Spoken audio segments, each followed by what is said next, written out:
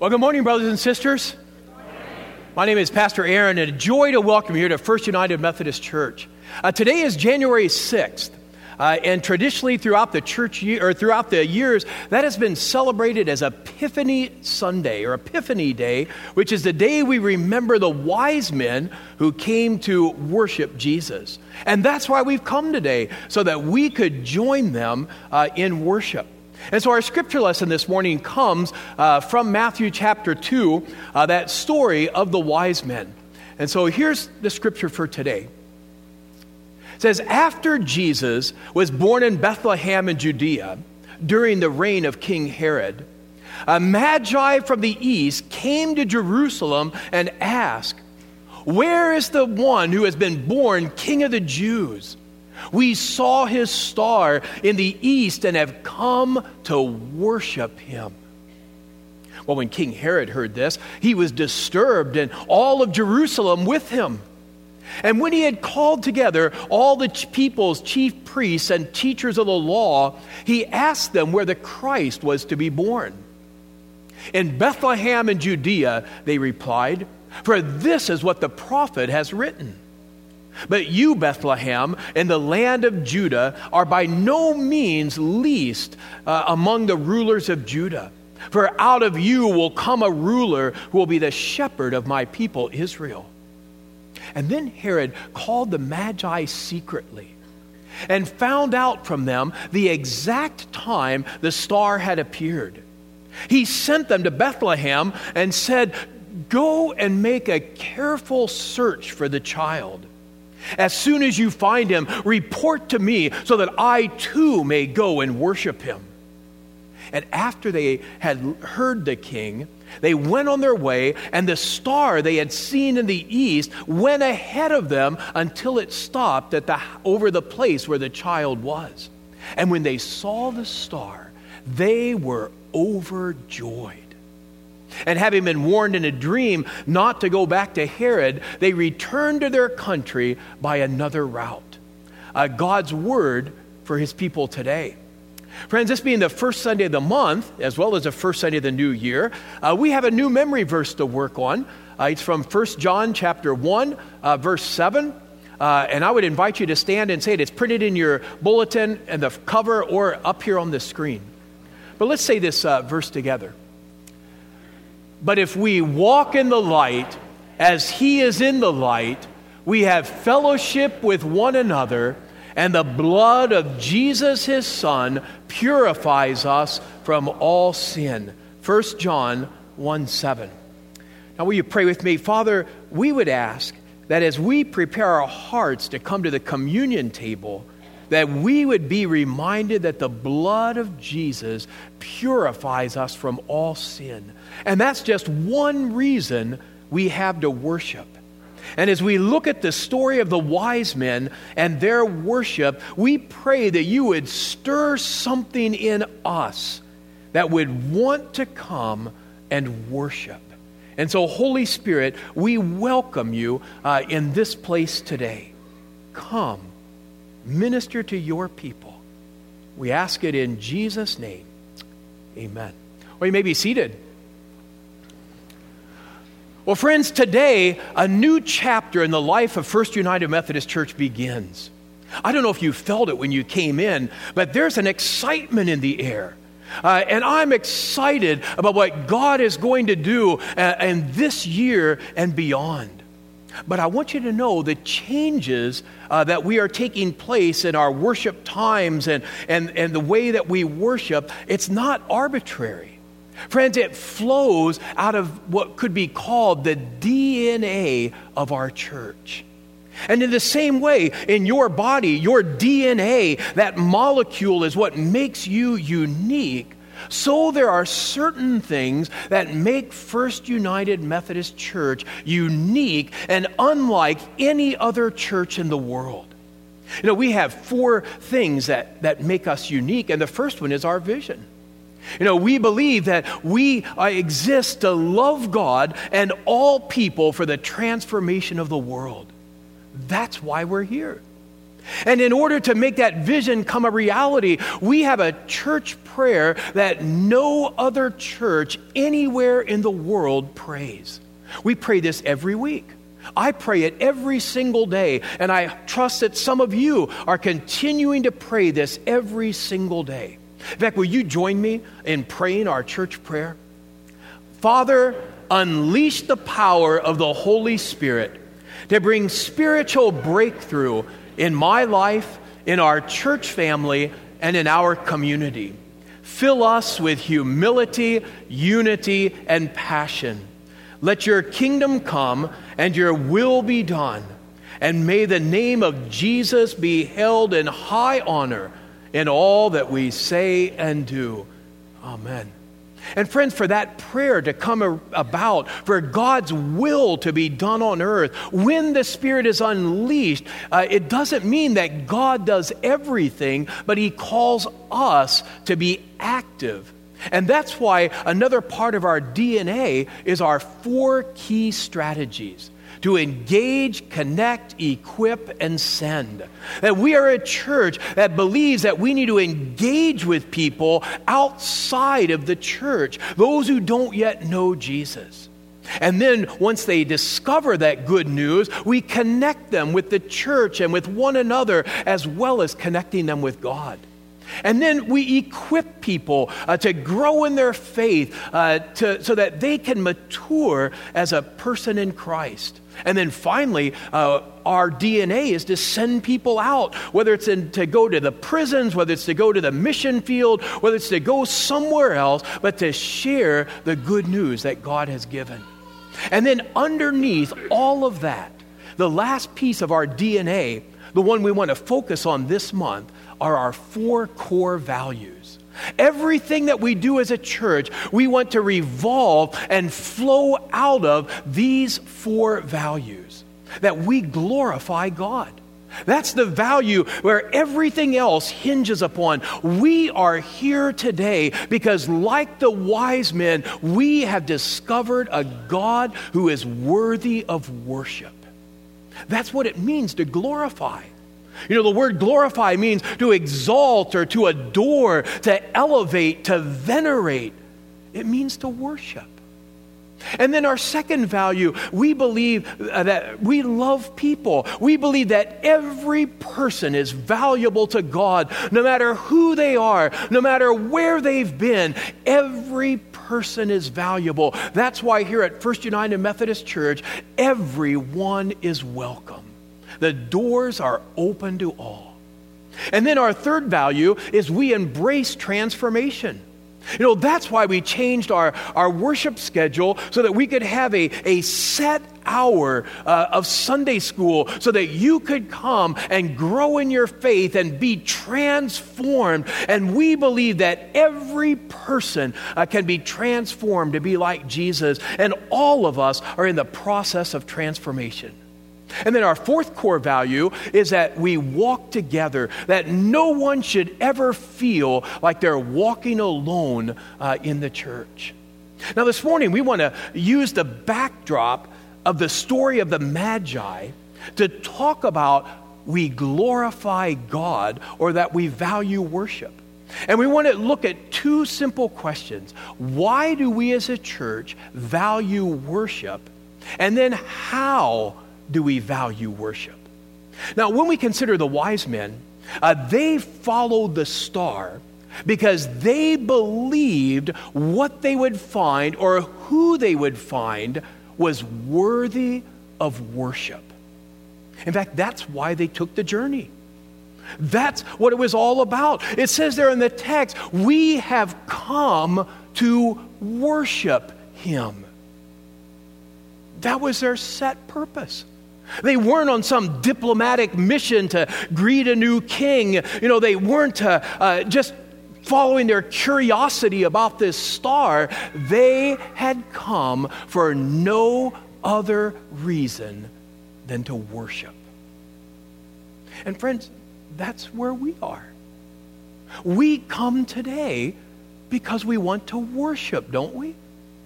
And we come to worship because, as we state there on our key value, God is worthy of our worship and adoration. God is worthy of our worship. That's why I'm here today. Because God is worthy of worship. For the Magi, or T.D. Jakes, I love his definition of worship. He says, my understanding of worship comes from the Latin word worth-ship. And it's where we express God's worth. Friends, have you come to church today to express God's worth? Have you come to church today because you discovered a God who is worthy of worship? When our worship staff and pastors were meeting this last week, preparing today's services, Matt had this incredible insight. We were looking at this definition of worship, and Matt said, I wonder if our worship was evaluated, how much would God be seen to be worth? And that just kind of took me. And I thought about that. If my worship was evaluated, how much would God be seen to be worth? Because the essence of worship is for us to express God's worth. Because He's worthy of our worship. Again, I'm here today because, like the Magi, I have discovered that this baby is Emmanuel, God with us. And we believe as a church that the baby Jesus that we just celebrated at Christmas has become the glorified and risen Christ who is seated at the right hand of God. And as we stated a moment ago, will come back to judge the world and will someday make all things right. And that God is worthy of worship. Is that why you're here? That's why we value worship. But how do we value worship? And the wise men give us two hints on how to value worship. It says, I believe they teach us that there has to be preparation and participation. In the text, it says that these wise men, these Magi, came from the east. Now we sing, We Three Kings of Orient, but most scholars don't think they came from the Orient. They think they came from Persia. And that would mean a 500-mile journey across mountains and through a desert just to come and worship. Now, friends, you don't start a journey like that on a whim. You don't take a journey like that without making some preparation. And so can you imagine, after all of the preparation and traveling 500 miles, and they get to Jerusalem, the most logical place to find the king, and they don't find him. Can you imagine their disappointment? But they don't give up. They keep on seeking and asking until they find the place where the baby is. And friend, that's one lesson they teach us, is that worship doesn't happen by accident. That we must prepare for worship. We must, like the wise men, seek him out. God says in Jeremiah, you will seek me and find me when you seek me with all your heart. And I think they're just simply reminding us that worship takes preparation. We must prepare our hearts to worship. Did you prepare your heart for worship today? We have to be honest, and sometimes we spend more time preparing our bodies than we do our hearts to come to church, don't we? But if we truly value worship, our hearts will be prepared. And then we come ready to worship. In fact, it's interesting, the text said that the Magi were filled with joy at just the anticipation of worship. I mean, do you hear that in the text? It says after they left Herod and the star appeared again, and they were overjoyed when they saw the star, and that was long before they actually ever saw Jesus. They were overjoyed at the anticipation of worship. And friends, I think that means that if we prepare our hearts for worship, how we live during the week is preparing us to come and worship. If our hearts are prepared, then we come to church, and as soon as that prelude begins, as soon as the organ strikes its first note, something stirs within us because we know we have come to honor and to express the worth of the one that we worship. That's why it's important to prepare our hearts for worship. Because let's be honest, sometimes we want our worship staff, we want our volunteers to prepare for worship for us. And there's no doubt this worship staff and these folks work hard to lead us in worship. The choir and the orchestra met during the week so that they might be ready to lead us in worship. But no matter how hard they work, they can't prepare your heart for worship. Any more than the wise men could prepare Herod's heart for worship. You know, Herod, when he sends out the wise men, he says, you go, make a careful search. And when you find him, come tell me so that I can worship him too. But we know Herod had no intention of preparing his heart to worship. Herod had no intention of taking the initiative to seek out the child on his own. He was simply giving lip service to worship with no intention of participating in worship. But the wise men, they teach us preparation and participation shows that we value worship. And when the wise men see Jesus, notice they don't just stand around and stare at him. They are active in what they do. In fact, the text today gave 4 verbs their participation. It says they bowed down, they worshiped, they opened their treasures, they presented him with gifts. Again, can you imagine? These men of wisdom and honor, can you imagine bowing down before a baby?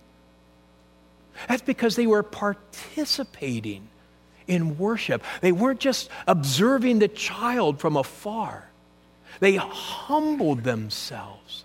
And they opened their treasures and presented him with gifts, and not just cheap trinkets. This was good stuff, frankincense and myrrh and gold. These were not inexpensive gifts.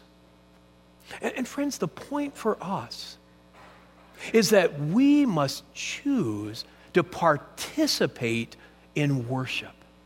And just having your body in a pew doesn't mean that you're worshiping. You know, we have to choose to participate. You know, we are not an audience that has come to watch other people worship. We're not here just to hear the orchestra and the choir and the preacher. We are the people of God who have come to participate in worship. And worship was never intended to be a spectator sport, but instead, like the wise men, each one of us are called to come and join in the worship. That's why we encourage you to sing.